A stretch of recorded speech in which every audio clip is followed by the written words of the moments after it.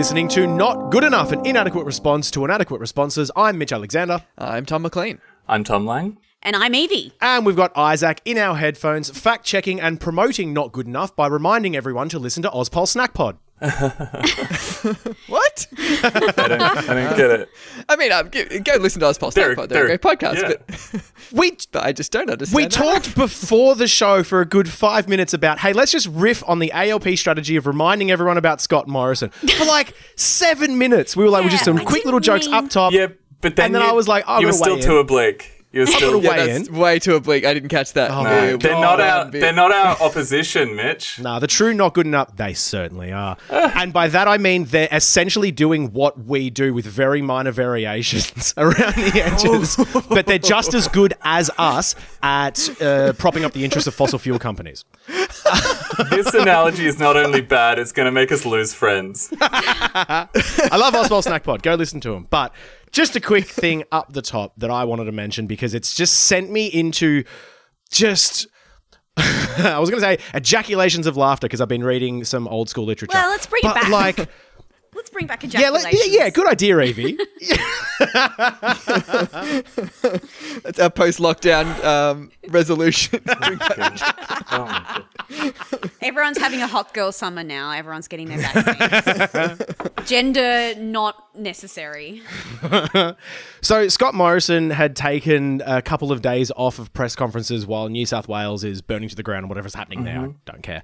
But the Labor Party has decided that their entire media blitz strategy for the last week was just going to be reminding everyone that Scott Morrison exists when he disappeared. Instead of taking the initiative, instead of putting forward any cool, proposals or ideas or just hope, they just spent the entire week making some of the worst memes I've ever fucking seen and spending all of their time at press conferences reminding everyone that Scott Morrison exists and should be doing a good job, and can we hope that Scott Morrison does a good job. They just had such a small, tiny, but good opportunity to do any sort of positive PR for the Labor Party, and they just went, Liberal Party, remember them? Think about them. Think about Scott Morrison. That's our approach. They were doing these count-ups. It's just constantly, it's been 4 days since Scott Morrison's appeared. Where is day 6 of No ScoMo? What's your pitch there? Australia wants Scott Morrison. We need more Scott. Where's our Scott? You're the Labor Party. He's gone. Use the space to push your agenda. What's your agenda? We want him back. Aside from the fact that the memes were really bad, that's almost just a very small part of it, even though it was really funny to see pennies in a jar for some reason expressing superannuation. Yes, that's right. I do have pennies in a jar.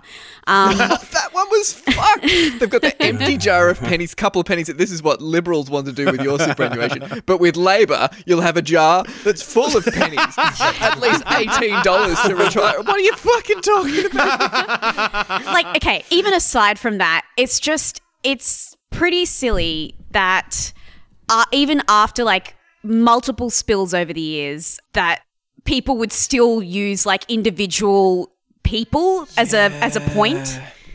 That's the thing. The Labor Party's just doing a lot of personal Scott Morrison attacks that, yes, he deserves to be personally attacked. He's a horrible ghoul. But if Labor's just we're really campaigning heavily on ScoMo being a piece of shit, then... before the next election, he just gets rolled by one of the other clones of him that'll just step into his spot, and your entire campaign is annihilated in an instant. I was there when the first spills were happening, and it's okay, cool, this person is gone. Now what? We'll just replace him with another dude in a leather jacket. Great job, everyone. This is the issue with Labor, and the reason they're doing this is they don't exist as an independent political entity. They exist only to provide a kind of mild opposition to the Liberal Party. And so when the Liberal Party isn't doing anything, the Labor Party is an NPC in Beregost, just wandering from the shops to the farm and back until a player comes along. That's really sad. Just this idea, they're just really listless and bored, and they've got no direction. So the Liberal Party aren't doing something that we can pretend to oppose until we get to vote on it. What do we do? They're just there to provide some small XP. Just a little guy in the town just being I sure haven't seen the king in a while. I hope he's okay. Yeah. They don't have any policies of their own, so they can't be like, oh, what if there were policies? The only thing they're trying to compete on is the arena of spin and fluff and marketing. And they're up against fucking Scott Morrison, marketer-in-chief. the Liberal Party, Scott Morrison, is entirely fluff and marketing. You can't compete. The one hashtag that would never ever take off is Albo from marketing. Because he's not. Labour is trying to compete with raw charisma at this point.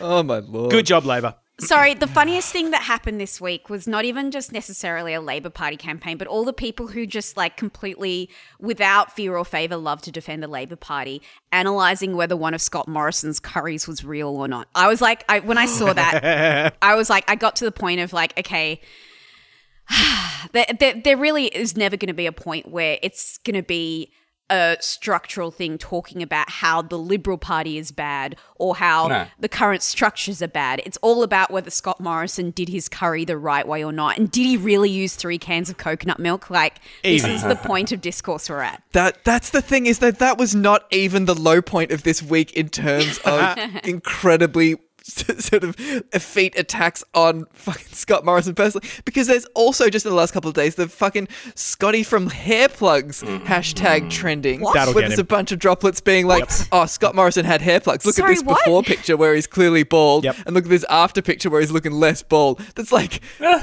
mate, climate change is happening. We will not elect a leader who has hair plugs. That's our top issue. Hair plugs are fine. What's wrong with hair plugs? Let a man What's live. wrong with hair? I will say though, Manly. Evie, we did spend an awful lot of time on one episode talking about how he didn't make a chicken coop. So, like, Right. But we're not the opposition party. We're not claiming to not be hypocrites, Mitch. let us without sin post the first post. Also, I reckon a lot of those people were just in lockdown Sydney with literally nothing else to do. So fuck it, go Yeah. hard. Go CSI mode on some curry. I don't give a shit. Whatever. Yeah. Like, it's the same thing as well of like wondering which jacket Dan Andrews is going to be at a press conference.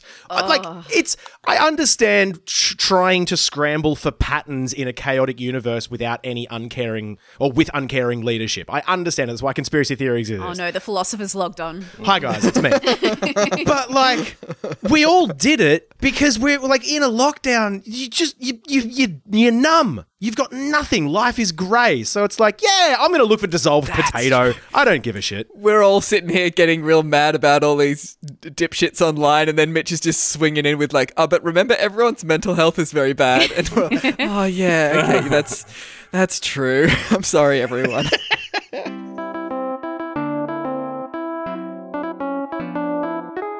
McLean, good news? Yeah, good news this week. There's been sometimes I say on this podcast that the golden rule of Australian politics is that nothing good happens. And the beautiful thing about a golden rule is sometimes it gets broken and something good happens. I'm talking about the NDIS revamp. There's going to be a whole bunch of changes to the way that the NDIS works, which is the disability insurance scheme.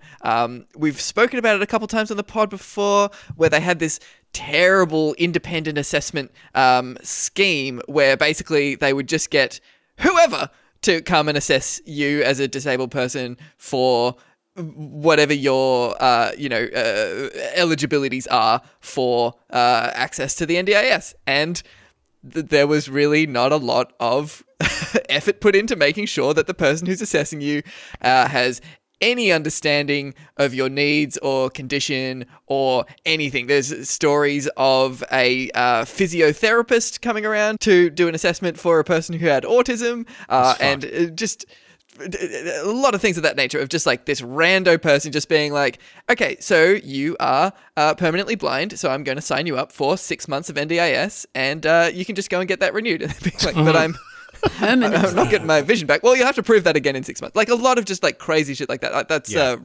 hypothetical example. There's no citation for that one, but it's things of that nature. It's basically trying once again to make getting access to welfare much more punitive. Yeah. And the news for this week is that those changes have been defeated. The independent assessments are no longer. It's out. It's great. A lot of disability activists are very, very happy to see this development, and so they should be. It's phenomenal news. Yeah, and it is the responsibility and like the win of disability activists for this win. They are the ones who made a noise about it, who encouraged people to learn about it. Shout out to Elle Gibbs, who has written extensively about this as well. They have done a lot of work in this space and teaching people about how the NDIS has become more punitive. Yeah, it really seems to be a priority of the government. They're looking at the NDIS, which it is well known to be in a really, really bad state. Even currently, very, very difficult to access support. And the government's clearly looked at the NDIS and has gone, well, clearly too many people are getting too much disability support, so we need to crack down on that, rather than, wow, there are a lot of people who really need help in this society and let's make sure they get it. No. Yeah. we need to tighten the screws on this It's one. very, very clear that the government's position and philosophy is that every dollar of welfare that goes to people is a failure. And anytime money gets to someone, they better fucking jump through so many hoops that they are nigh suicidal. And there better be 100 people who are not getting that money, rather than aiming for like everyone to be able to live. Yeah, it's like Scott Morrison said, probably. The best type of disability support is a job. And we need to get these people working as soon as possible. Yeah. It's fine. It's genuinely like, I mean, Evie, you've always got that thing of like just means testing to death, all of these certain things, but it's punitive. They want to punish people. And because this is the thing as well. The thing that always blows my mind about this is that the mandatory independent assessments were going to be replacing reports from the disabled person's own medical specialist. Oh, what does a person's own medical specialist know, Mitch? They're probably biased because they'll say they need help. We want to get rid of bias in the system, so we've just got like 50 multiple choice questions to ask people.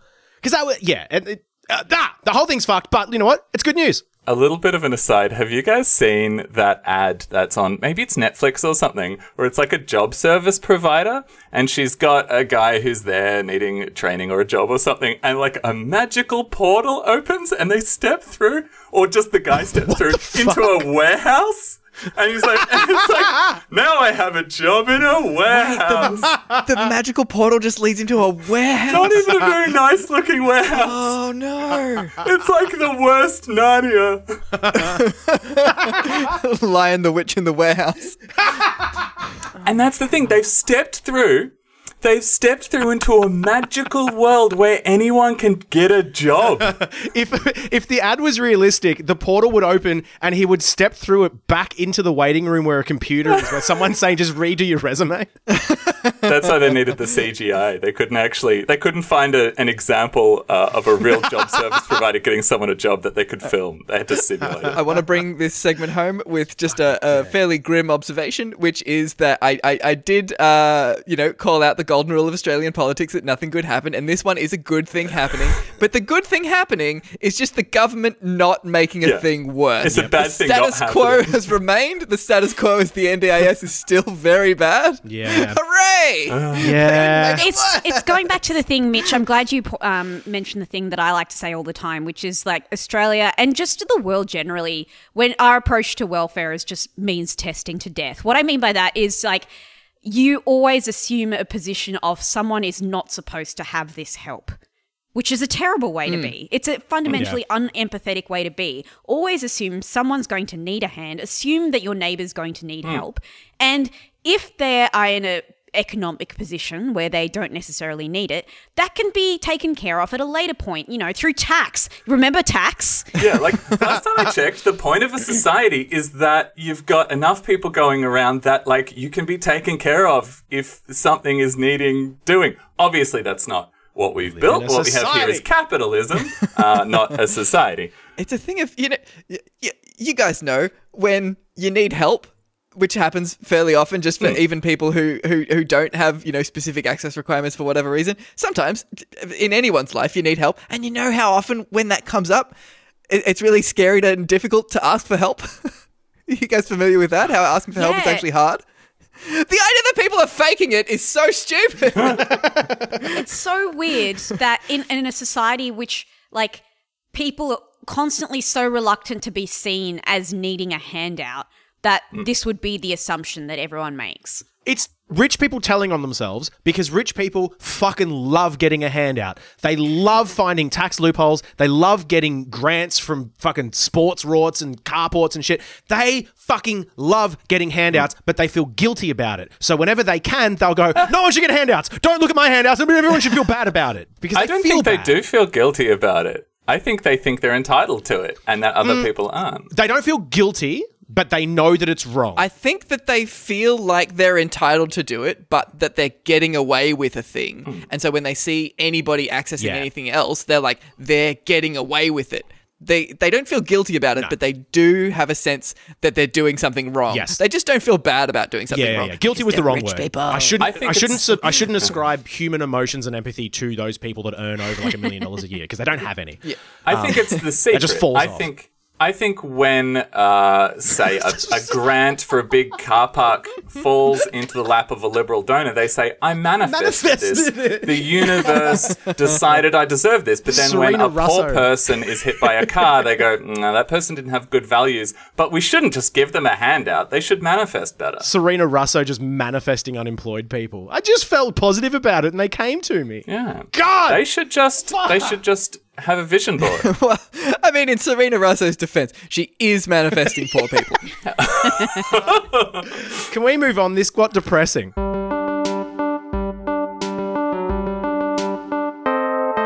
So just as a quick little thing before we get into New South Wales being a real shit, pretty sure In terms of COVID, shout out to New South Wales generally. Yeah, hang in there. I Sorry, do New not South subscribe Wales. to that. Sorry, Mum. Don't be mean to New South Wales. Don't mate. be mean to New South Fuck Wales, New bitch. South To my Wales. mum. Dirty You've been solidarity mean. with An New South Wales. Australian No. podcast. Dirty solidarity with New South Wales. I Thank you. guess I've got friends there. They're fine. My mum there. Leave her alone. I did. No, she knows.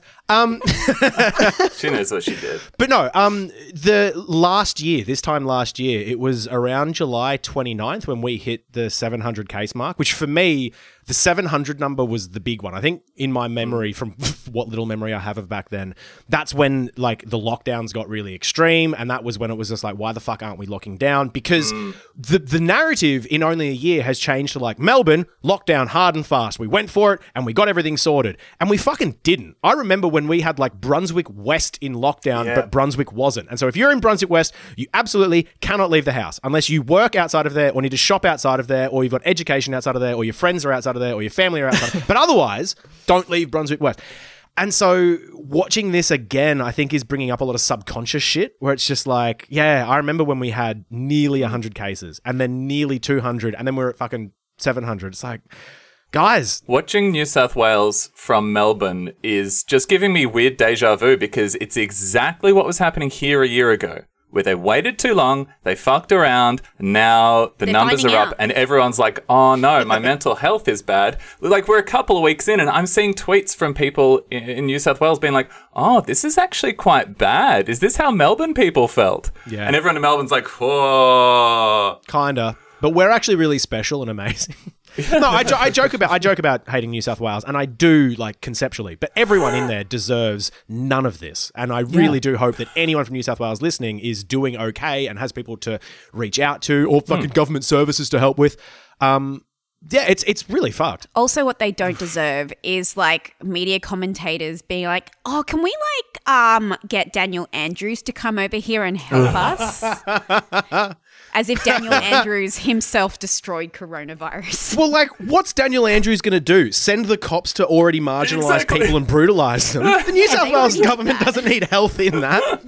They're already fucking doing that because this is a country of cops. When we're saying that New South Wales is doing the same things that Melbourne did, they're doing the same things that Melbourne did. If you got Dan Andrews, I'd be doing the same things that Melbourne did. They put it off too long. They sent the cops at poor people. They locked down, but in like weird ways where obviously you're not locking down shops because that's an essential business. We're not giving people enough welfare so that casual workers, often from these underprivileged areas, still have to work. And so that's where your cases are. And then the cops get sent there and then your home is locked down, but you still don't have money because you're a casual worker and you can't get welfare, and fucking the lockdowns continue. We've seen it all. Yeah, the New South Wales government in the last week has decided to do a compliance blitz, they're calling it. So when COVID is active in like on Bondi Beach and in Mossman and in all the very nice areas right on the coast, it really is like, hey, let's take it easy. Let's sort of be sensible about this. And then as soon as it's out in the western suburbs with, a high Muslim population, holy shit, the cops. We got to send the cops in. Jesus Christ, it's all going to hell in a handbasket. And Osman Faruqi was very aggressively tweeting a bunch of stuff where cops and the government and the media are talking about how they're just going where the cases are. They're just investigating where COVID outbreaks are happening and doing compliance blitzes there.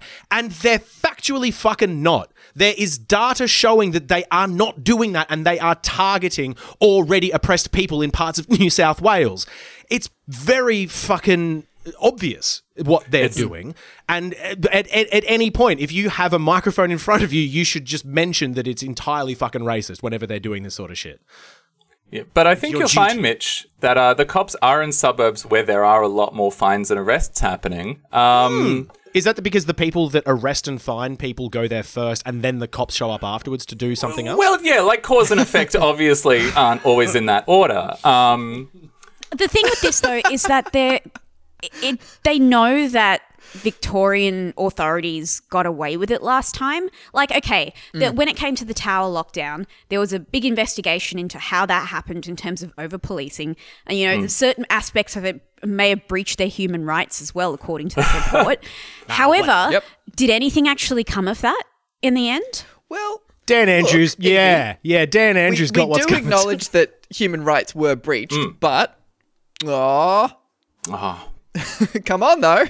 Nobody faced any consequences for that. They were like, well, we did breach human rights and we were right to do it because, do you forget, there was a COVID outbreak and, sorry, but look, if there's poor people and there's a COVID outbreak, sometimes you got to breach some human rights. That's just how you solve COVID for poor people.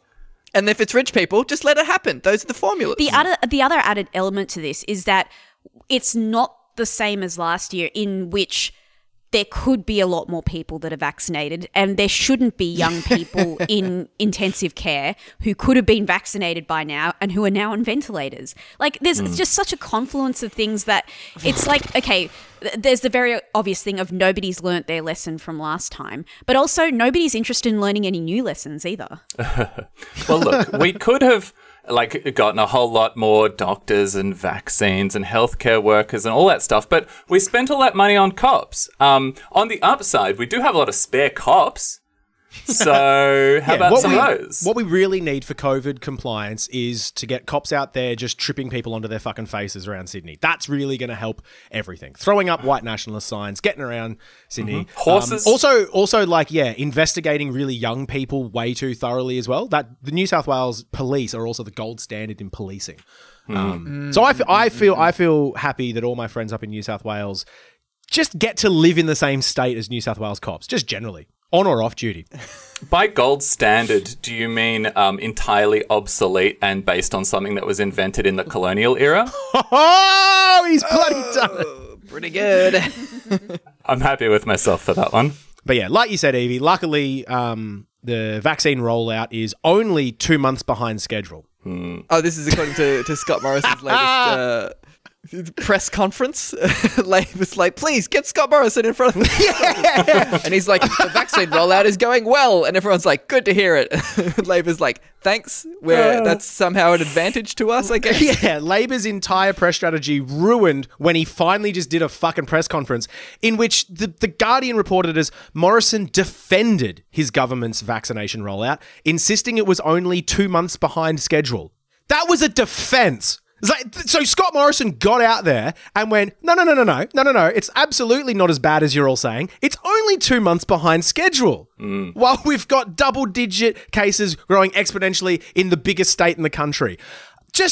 I would like, even as like a You know, like those shows where a CEO works for like the lowest department in his company and gets to experience it. Oh, yeah. We should have a different version of that where I get to be prime minister for like 6 months and just do fuck all. So I get to know what it feels like to have a 2-month behind schedule project as a defense. Nah, it's all good. It's like, what are you going to face any consequences? No, that's the best bit. I just get to have fun and get to take photos with cricketers that don't like me. And this is great. The other thing is, the 2 months behind schedule claim is itself super bogus. Like He's just making shit we up. are millions of vaccinations behind schedule. The idea that there is a schedule to be 2 months behind is a fantasy. Yeah. And this is the kind of stuff Labor can't be like, what are those numbers based on? You're entirely making shit up because that's all you ever do, because they have no substance themselves. Yeah, he regularly redoes the numbers. We were supposed to all have our second jab in like April, then that got moved to October, then it was our first jab by October. No, what Labor's been doing is like casting doubt on the AstraZeneca vaccine, and then like we'll take photo shoots getting the AstraZeneca vaccine after that. Thanks, Tanya Plibersek. ScoMo's vaccination rollout's going terribly, and we as the opposition want to say, do you even want a vaccine? Actually, fuck, the only thing they have opposed in the last 12 months is the vaccine rollout from the government. But they've just opposed getting the vaccine. Christina Kershaw-Keneally, what are you doing? The really embarrassing thing, or one of the many, is that because Scott Morrison loves to announce stuff that it doesn't actually matter what he's announcing. The government keeps saying, "Oh, we've changed, we've accelerated the Pfizer's getting into the country. We've made new deals." And the report is that Australia has clinched a game-changing deal to triple its access to Pfizer vaccines.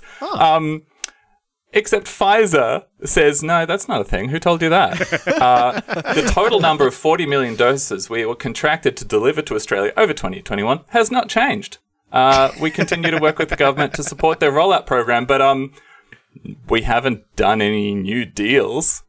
He's just lying. It's so crazy that the sort of the political situation that we find ourselves in is the one where Big Pharma is like the good guys. It's so funny. Thank God for Pfizer standing up to our Prime Minister. What the fuck? Yeah, thank God for the guys that made sure the patents for vaccines against COVID couldn't get out to developing nations so they could just make them themselves. Thank God for them. Bastions of truth and honesty and integrity. I guess the one thing Australia can feel thankful for is we're not like hoarding all the vaccines so developed countries can't get them. The developing countries are beating us in the vaccine rollout. That's the amazing part. Yeah. As far as I'm aware, there was no actual response to Pfizer saying, actually, no, that's not true.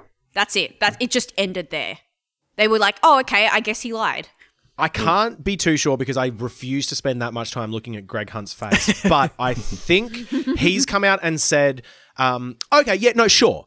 40 million doses hasn't changed, but we're ramping up how much we're getting per week or month or something. So they're just sort of ramping it up to give us our 40 million earlier than that, which Scott Morrison is still lying about it. And that, to me, very Still much probably sounds a like lie. a post hoc double down of just like, we got more vaccines. And the vaccine place goes, no, you don't. And they go, we've got, what I meant More by vaccines. more was access. I reckon it's sort of the other way around, where they did arrange to get them delivered, the same amount of vaccines that they'd already agreed to, delivered sooner. And they were like, oh, do you know how we could spin this? We could say we're getting more vaccines. Yeah. And then they were like, potentially. well, we're getting more vaccines. They're like, you're not, it's just an updated delivery timetable. And also, do we even have the infrastructure to deliver it? That like We're wasting 3 times as many Pfizer vaccines from July 19th. Once again, I just have to remind everyone that not only is the AstraZeneca vaccine very safe, recommended not necessarily for like certain age groups, but still safe for all age groups, that according to medical authority websites. However, that is the vaccine that is being produced in Australia by Australian manufacturing. We are never going to run out of AstraZeneca. Are you making a like buy it's- Australian play? Like look for the little like Literally? gold kangaroo on a green background on your vaccine needle? How funny would it be if Labor decided, let's do a nationalist angle Oh by my saying God. buy Australia? Oh, they could. Yeah, that's And they my missed thing. it. Is that They missed the one shot they could take. The important thing is that we have piles of AstraZeneca and it's not getting out there effectively. It's not even getting to the people they said it would get to. They're fucking up every level. The problem is not no supply. The problem is not wrong vaccine. The problem is they're fucking up every level of the rollout. We're fucking up the rollout, and the government's also like, oh, I know how we're going to fix the rollout. We'll get the masters of logistics in, the army. Because they're the ones who know what to do. We've seen firsthand how many civilian bodies they can hide. The rate at which they can cover up those war crimes is astonishing. Surely they can roll out a vaccine campaign. Well, God. Fuck me. That's grim. That is grim. And it's the same fucking thing as the cops. Like, at the point where you're contracting the people who you have paid and trained and equipped to be able to do, like, militarized murders, you're wasting a pile of money. Get a doctor who you didn't even have to give explosives training to. That's cheaper now because they just did the medical stuff. A doctor can't pose in a photo pretending he's shooting a gun, though, can he? I reckon he could. No, it wouldn't be as strong. There's a portrait of a big muscly doctor pretending to hold up a stethoscope. Just give me a stolen prosthetic leg to drink a vaccine out of. I'm good. Oh my God. In the 2 years since the start of the pandemic, we have accomplished something. We've finally got an ad campaign from the government about vaccines. Basically, it goes like this. You get vaccines, they're good. The end. After skewering them over their lack of ads, they've come up with one that has a delightful little pun in it. It's arm yourself. Vaccination campaign. Arm your family against COVID-19. Arm your community against COVID-19. And the people in the ads have their sleeves up, showing a little Band-Aid on their arm, because you get the vaccination in your arm. But arming yourself is a way to fight COVID with guns and cool stuff. Yeah. So it's kind of like you're a frontline trooper, like Starship Troopers. Like, I'm doing my part too. It's really cool. Here's the thing. Yeah. I don't even think it's not a bad campaign. I don't think it's problematic in any way. I just think it's just nothing. It's just a little puff of air. So I want to correct something I said last week, which is that I thought, because I had seen some ads that was like basically COVID vaccinations now available. The biggest problem with that was that it was very wordy and it said check your eligibility. And the truth of the matter is, up until this point, very few people were officially eligible. Like, up until they released the AstraZeneca for under 40-year-olds a couple of weeks ago, there were all sorts of back alleyway sort of methods we were trying to get vaccines, just, out of desperation to try and be vaccinated as soon as possible. And so now they do have open access campaign, go and get vaccinated, arm yourself. I think it's really important to emphasize a community aspect to that, which is to say, when you get vaccinated, you are helping your fellow person. Once we all get vaccinated, we're all in this together. This is actually a point where you could actually use the phrase we're all in this together effectively, because it actually means something, as opposed to you got this. It's like it tries to say as little as possible. Yeah. It really does. But that sort of individualist thing, like that angle, because the defense that the vaccine provides is at a society scale. It doesn't make you immune to the virus. It does sort of reduce your chances of being hospitalized by the virus. But the benefit of the vaccination kicks in at the society level, not the individual level. There's already a lot of misunderstanding about that. Yeah. And so the fact that it's like, arm yourself, I think is really actively wrong. I do have beef with that. It does make you pretty immune to the virus at an individual level. Let's be clear. It does provide a lot of individual immunity to the virus. But it doesn't provide immunity to the virus. It provides protection from the symptoms of the virus. You can still catch it and you can still transmit it. Sure, but it provides you personally with a lot of protection from the virus. Yeah, but the point of I've said about when I've talked about vaccines in the past and how Australia has this environment of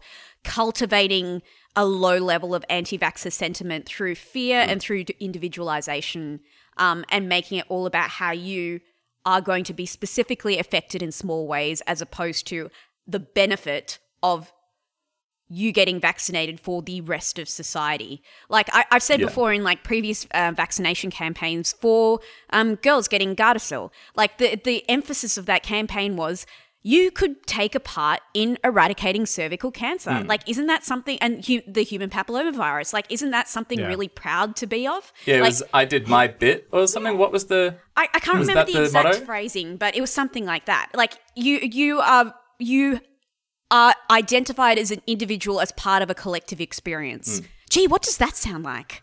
So these ones do say arm your family, arm your community. So it is a bit of that, but it's Those ones are okay, but the arm yourself, I Sure. don't think that's right. But I think that they're kind of going together. But the thing is that, I mean, this is in context of an environment where Australia has a lot of anti-vax sentiment, where the vaccine rollout's been very bad, where people are very unsure about even what the go is. And all this ad basically says is, a vaccine exists, it stops COVID, it goes in your arm. And it's like, if you can imagine any other ad campaign, like for fucking Coke or whatever, it's not just someone drinking Coke who are like, Coke is tasty. It's like them on the beach or stuff. It's showing how this friggin' Coke makes your life better. The French vaccine ad has people making out in a sexy fashion because the vaccine makes you desirable and healthy. So funny. And I allows love you to that. make out with people. The Australian one could be people at a fucking barbecue being like, oh, we're all hanging out together now because we all got the vaccine. Yay. Well, Victoria had this ad campaign. They, like, when they were just trying to talk about the benefits of their own types of lockdowns and wearing a mask and stuff, their whole thing was like, you know, we're all in this together, and when you do your part, we can all get back to it. Like, even they tried to do something that was a bit more community-oriented. It's like something a Year 9 class could put together in a day, this campaign. I bet it cost $1 billion.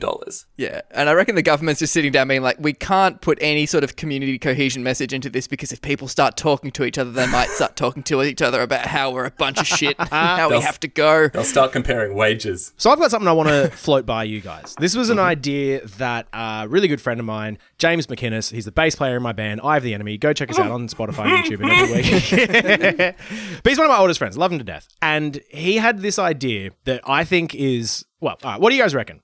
We clearly have a need to get as many people vaccinated as possible. We also have a need to provide stimulus to especially places like New South Wales, people in Victoria, whatever. Now So you're talking. here's the idea.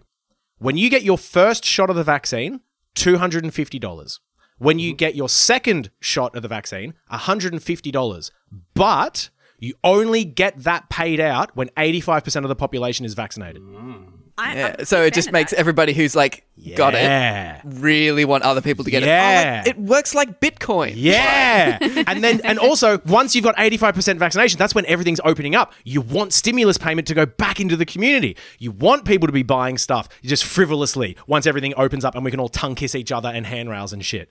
I fucking love that idea. So the Labour hacks that listen to the podcast, please feel free to just steal that and propose it. We know you're not going to actually do it. We know you're going to piss your pants about not winning, but just try. I reckon that would be a fun thing to just try and wedge the Morrison government on. Do it. You've already, and the fun part about that is that they've already had a go at giving people money for nothing before. Thanks, Kevin Rudd. That was like great. Like that actually increased goodwill. Turns out when you give people money for no reason, they really love it. Sports And now Raws that's and actually a carport reason. Raws. Yes, it's a whole thing. Pork barrel, me individually. Yes. I love that the most impactful thing Kevin Rudd ever did was just give a bunch of people just like a moderate amount of money. There's two things that he had an impact on me. First of all, giving me free money. And secondly, making Alco Pops really expensive, to which I say, fuck you, Kevin Rudd. I will never forget. I will never forget. You've got your seltzers now, though. So. They're expensive because of the Alco Pops tax. Oh, no. Thank you, Kevin Rudd. Anyway, one more thing I wanted to say about changing vaccine messaging is also he's escaped a lot of coverage on this podcast because, frankly, I don't want to talk about this loser any more than this. Fire Norman Swan from the ABC. He spent months like stoking controversy over Australia's vaccine rollout. He was an early critic over like the efficacy of the AstraZeneca vaccine and like, you know, the rarity of that clotting disorder. He's the one who made a big fucking deal about it. And he even admits this week, he's like, fair cop. I probably did cause some vaccine hesitancy. Great. You're bad at your job. Fire him. Yeah, go away then. That's some real I obviously I think you should leave came out very recently. Oh, it's season so 2, good. and but that's some real. I think you should leave energy. Like fair cop, I did create a bunch of anti-vax sentiment in Australia. Fuck, Norman. But that doesn't mean I should go. Like, We all make Norman- mistakes. Norman Swan at a press conference getting just aggressively louder and wetter. Yeah! No, I did! There's vaccine hesitancy because of me. I tried. But people can get vaccines if they want. I know I was the chief health officer, and I said don't get the vaccine. Vaccine rollouts are complicated, McLean! The Coronacast podcast that he has now done for the last year is like consistently one of the highest ranking podcasts in Australia. He is responsible for this misinformation. That's why we hate him. Yeah, that's why Evie hates him. I hate him because he's stealing my stats. Get out of the way. Finally away from coronavirus. No more talk of coronavirus. I want to talk about climate change. Yes, you've entered the zone. So, Questacon recently, and thanks to friend of the pod, Lee Constable, for drawing attention to this. You probably know Questacon. It's the Science Museum in Canberra. They put out a series of videos about energy. Kind of broadly. They're sort of introductory, like, oh, what's energy? What are some ways to make electricity? What are some bad things about energy? Blah, blah, blah, blah, blah. And they did a shit job. Not just because the videos are boring. And I mean, that's opinion. And I'm picky. I've seen better videos. I think they could have tried harder. You know, Bill Nye does fun energy videos. These were... oh, fine. Black background, some demonstrations, someone talking directly to camera in a relatively scripted way. But the stuff they're talking about is that kind of middle-of-the-road energy stuff that I hate, which is, oh, we can make energy with solar panels. We can make energy with gas. Both have pros and cons. Maybe in the future... we can move slightly further away from solar panels and away from fossil fuels and more towards renewables. That would be nice. The greenhouse effect is it's kind of like a greenhouse keeps things warm, and that has a warming effect caused by carbon dioxide. Long story short, the whole thing is sponsored by Inpex, which is a Japanese oil company responsible for the $34 billion Ichthys gas field in WA. Now, I'm not saying... nothing is good and everything sucks. I'm not saying the two things are related. We don't know whether Ichthys told Questacon to do a shitty, middle-of-the-road, pro-gas video series, or if Questacon independently decided that was the best way to talk about energy. Both are really, really bad. I'm not saying that Questacon has been bought and paid for by the gas industry. I'm just saying that the gas industry hired Questacon and paid for that. Yeah, I was going to say, is it possible that like Inpex also did this sort of subject matter expert material themselves and gave it to Questacon and were like, here's some stuff about how gas is great. Solar, okay too, but they have their pros and cons. They may well have. Here's the thing. None of this material required Inpex to provide it to them. This is the same thing that you could find in every textbook from the 80s. Like, that's what pisses me off, is we are living in a time of absolute climate catastrophe. A town in Canada burned to the ground last week. They are breaking all of the records in North American summer right now. In Melbourne winter, we've had like hardly any rain. It has been a very mild winter, and I'm really worried about summer. We are living in a time where every child that goes to Questacon will grow up in a world ravaged by climate shit. I saw a good tweet the other day that said, you literally can't talk about the reality of climate change without sounding hyperbolic. You can't cite a paper without even the most well-meaning liberals assuming you're overreacting. The consensus of the UN's top scientists reads like a crazed man with a sign around his neck. And if you're not teaching climate/energy stuff with the heavy, heavy theme of this is vital that we get off fossil fuels instantly because they are literally destroying the planet, you are letting down the people you're trying to teach. You know what it is, though? It's literally the constant burden of, but what if we scare children? it's about any sort of change, like, in society in itself. Like, you think about every sort of social change that has happened over the last 50 years. Every sort of opposition to teaching children about those social changes is, but what if it scares them? What if it upsets them? Well, I don't think it's a doomer thing to say. It's okay to tell children about things that are happening in their world and to let them grow and understand the situation that we're in. Like, it's not necessarily something that would scare them. Here's the thing. That's a lie. Really? That's a lie and an excuse that is only used in certain situations. Because if you actually, if you think about when we teach children about stranger danger or traffic safety, or when we talk about COVID or bushfires or standing under a tree in a lightning storm, we quite happily tell kids, don't eat batteries, you'll fucking die. Don't stay up late, your hair will fall out and a boogeyman will steal you away. I don't think it's necessary. I think they tell people about physical danger, but concepts. Existential danger. Yeah, existential danger is harder. But we do that as well. We say, don't eat sugar, all your teeth will fall out and you'll get ugly. Is that existential though? It's a bit existential. I reckon that the hesitance to talk about it is not about not scaring children. No. It's about not scaring adults. Yes. There's just so many adults who are just like, oh, I mean, obviously climate change is going to be terrible when it hits. And it's like, no, it's here. It's now. It has hit. Everything that we're dealing with now is only going to get worse in our lifetimes, even if we act. We just need to act immediately. And people can't. That's too dramatic to talk about like that. So we're going to say, "Oh, we're all very concerned about it," rather than like, "Fuck." I remember having this conversation in like the very first episode that we were talking about the bushfires. Just like it is a lot about how adults are scared as opposed to children. I remember during the bushfires as well, like trying to talk to my workmates about how this watching a city choked on the ashes of koala noses is not fucking normal. This is terrifying. Why aren't we scared? They're just like, hey, it is weird. And then like going home in a fucking N95 rebreather because Melbourne was choked on smoke, and seeing people on those Yarra River boat bars just out in the smoke having a couple drinks. Like... There was a really hot day. Scared. That summer was hell, but there was like one really specifically hot day where all the trains to my house, like to going back home, were all broken that day. The trams shut down as well. And I was just stuck in the middle of work and home on the footpath, blaring heat at like 5 o'clock in the evening, but it just was unrelenting. And that was the moment when I realized, oh, wow, we're not ready. Nothing is ready.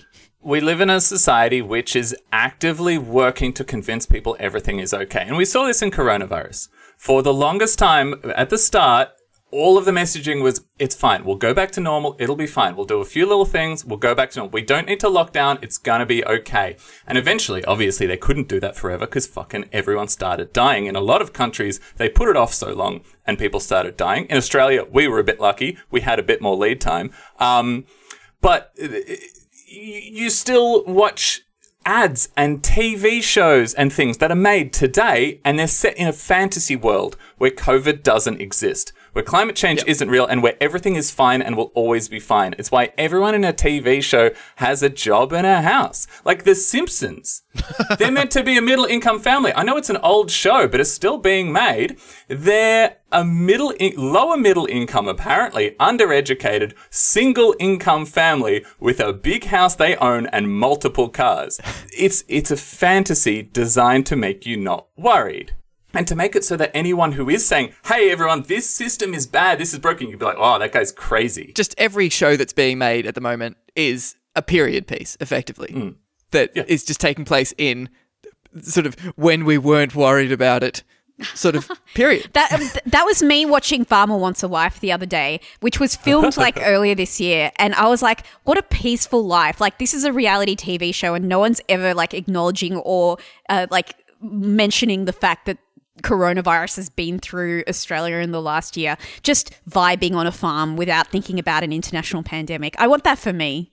It's escapism. So on Lang's point, one thing I'm noticing that is actually really causing me a little bit of anxiety, and I really don't like it when I see it, is I've already started to notice entertainment shift from things are okay into climate change is normal.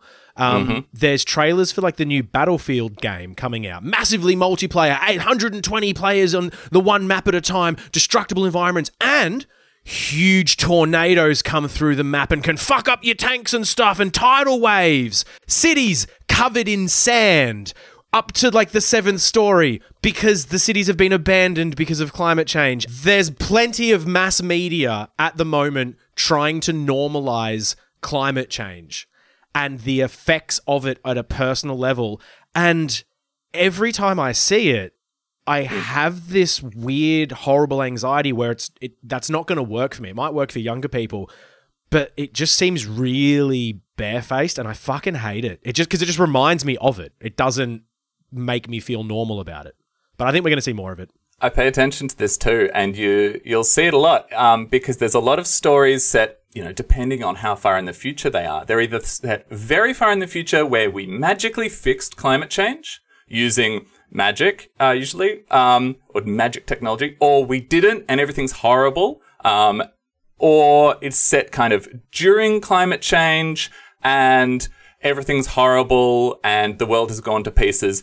But there's very few set where we're actually doing something about climate change or doing something about climate change in a realistic way, where we said, oh yeah, we locked up all the oil executives. Oh yeah, we shifted over to renewables and it was pretty hard and we lost a lot. And that actually take that like realistic approach and aren't set 200 years in the future where everything's extremely fucked and we didn't fix it. And it creates this total defeatism, where we've gone from, oh, hope we can fix this with the help of the oil companies to, guess we didn't. And you're already seeing this. We're seeing these fires and people are out there being like, well, guess everything's fucked, eh? And the oil company's like, yeah, guess everything's fucked. Well. Because they're still selling the oil and things don't need to be fucked. We can choose how fucked things are. So coming back to the Questacon thing, and maybe we've gone a little further. Come back to the Questacon thing. Let's go. But coming back to the Questacon thing, there's several videos. The one that I want to talk about, which is the one about renewables. He talks about the different kinds of renewables and the fossil fuels and stuff. And he gets to the end of the video and he asks himself the question that I have been asked before, which is, I think, the most important question when you're talking about energy stuff, which is, so that's all pretty cool. Why aren't we using more renewables and batteries? And I'm like, yes. Why aren't we? It's Funny entirely you should say politics. Yeah. Because often you have these things where you're like, renewables are great. We need to use them. He says, why aren't we using them? And then moves on to say, basically, we don't have enough yet. We'll be using more renewables in the future, but it takes time to change from fossil fuels. It won't happen overnight. In the meantime, Australia will need to use transitional sources of electricity. And this is where gas comes in. And I screamed and threw my computer through the wall. Fuck off. Because... Just genuinely sick. Yeah. Because the whole thing was like, we need to move away from fossil fuels. How do we do that? We're going to need transition source of energy, like fossil fuels. Because that's what gas is. It's a fossil fuel. It's just as bad as coal. But then they roll out the lights. It's half the emissions of coal. Oh, it's a useless complement to renewables. But all the gas, we're setting up new gas. It's not that we don't have time to build renewables. It'll take time. We're fucking building the gas. Just don't build the gas. Build the renewables. This video is basically spreading that policy myth-making to children now. Yeah. It's just climate denialist propaganda. Yeah. And the problem is, this is all there is. I honestly, if you can find educational materials that says fossil fuels are bad, no way, we've got to turn them off instantly, bloody climate change is being caused by the delaying tactic of fossil fuel company, please send it to me, because I don't think it exists. It's all this, renewables are good, but they're not reliable. Fossil fuels are useful, hopefully we'll get away from them soon. The one silver lining to me here is that the videos are quite boring and they're not particularly good and they don't do anything very new and probably no one will watch them. I'm sorry, Questacon. I'm sorry. Hire me. I'll do a better job. When it comes to educational materials, so just as a disclosure, I've worked for a company that used to do government contracts and that sort of thing for educational material.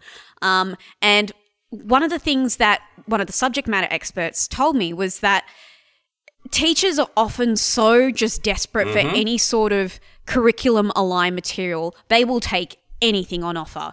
If this video is up on Questacon's website with curriculum alignment, they'll take it.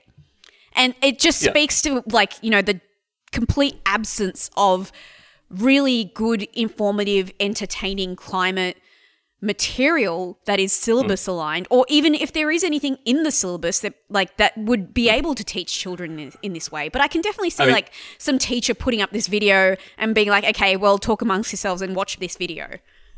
For sure. Look, the thing is, this video isn't worse than anything else. It's just at the same level. But the fact that they went out of their way with bloody sponsorship money to make a video that is, at best, something you could find in the 90s, really shows how dire the situation is. And I've had a look. There's all of the climate education material out there is, this is how the scientific process of climate change works.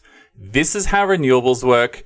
Gosh, it would be good if we could get away from fossil fuels and maybe you can, you know, change your personal behaviors or whatever. There's not a bit in there about which specific fossil fuel executives have personally campaigned against things and how they should probably go to jail. And in fact, while we're on that, INPEX, who sponsored this, I said they run the Ichthys gas field. In 2020, that gas field emitted 7.6 million tons of carbon dioxide equivalent, which is a meaningless number, but is 10% higher than the amount they were allowed to emit. So they blew past their threshold by an amount so large that it basically cancelled out the effect of 1.7 million rooftop solar panels. Fuck me. They have the fucking gall to sponsor an education video that in several parts is like, oh, well, we can save power by turning off lights, by having more efficient houses, by switching to renewables. By the company that, with one gas field, with the excess emissions from one gas field, cancelled out 1.7 million rooftop solar panels. Australia only has about 2 million rooftop solar panels. Hey. There we go. Yeah. And that's the excess amount of emissions. The other 90%, we're saying, are fine. That company has a CEO. A company has a CEO. This is a Japanese oil company that is saying. the most intensive gas field in Australia. I was just thinking then as well, like, one of the most annoying things about, like, the idea that there's, you know, that it takes time to introduce renewable energy. There is consumer accessible solar power energy that we could have on all properties. The problem is that a lot of Australians are renters and can't just ask their landlord to do it. It takes an enormous amount of, like, financial outlay to even make your house solar powered. Or, like, you know, any sort of, like, attached property as well. So, like, these things, they could be made accessible. The only reason why it takes time is because it's financially unavailable to most people. Look, there are so many issues here. All of the solutions are systemic. But the real thing that I want to focus on here is the fact that if you're talking about climate or energy, you can't be afraid to rock the boat a little bit. Because if you're saying anything approaching the truth, it's going to feel like you're rocking the boat. And as someone who's taught about this, when I started, I was like, oh, if I say it's a bit political or if I get into the systemic things, that might feel like people might be like, oh, you can't talk about that. Nobody cared. Everybody wanted to talk about that. Every single teacher I've talked to was like, thank you for talking about that. We all want to talk about it, but everyone is afraid to. And absolutely an organization like Questacon, which is government funded, which is industry sponsored, which is a towering bureaucracy, is going to say, we can't mention, you know, bushfires because the government doesn't like, we can't mention the reef because Susan Lee reckons it's fine, you know? So stick your neck out. If you work at Questacon, if you teach in any capacity, if you're anywhere approaching anything to do with the public, fucking use the word climate change 10 times a day as practice, please.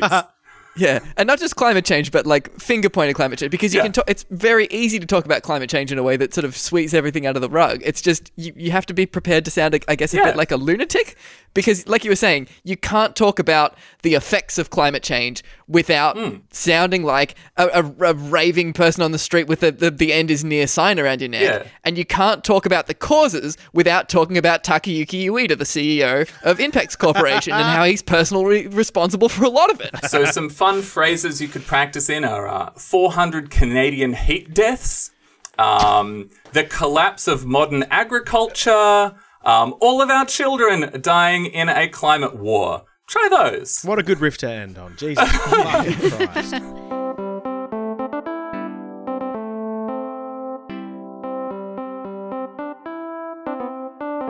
Actions this week. Go back and listen to EP 74, Care of Duty, Modern Lawfare. Why? Because we talk about an amazing court case where the court found that Environment Minister Susan Lee has a duty of care to children. You should listen to that this week because she's appealing the decision. She wants to argue in court that she doesn't have a duty of care to children. So go back and listen to that episode. Yeah, she doesn't think she should think about the future.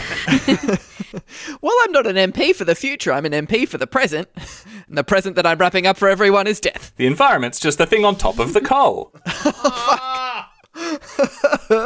Shout out this week as well to Flood, who are one of our podcast buddies. We love them a lot. We often recommend them on the show, and we're recommending them again because they had an interview with Cam Coventry, who recently released a paper about Bob Hawke being a CIA informant. And that sounds... Australia's foremost Bob Hawke's a spook expert. It's exactly as great as it sounds. Really recommend you give it a listen. Thanks again for listening to another episode of Not Good Enough. You can get in touch with us on all the socials at NotGoodPod or email us at protonmail.notgood. Stacked it at the end. No clean landings. Why did we keep fucking up the email? Like, why? Why? Because nobody ever fucking emails us. Why do we even do that as a call for action? Hey, instead of emailing us, leave us a positive iTunes review. That's something that actually yeah. How come we've never? We never call that out, but that's actually useful. Leave us a review. Recommend us to people. Download all of the previous episodes, and then just delete them straight away. Do your bit. Not Good Enough was recorded on the lands of the Wurundjeri people of the Kulin Nation. We pay our respect to their elders, and sovereignty was never ceded.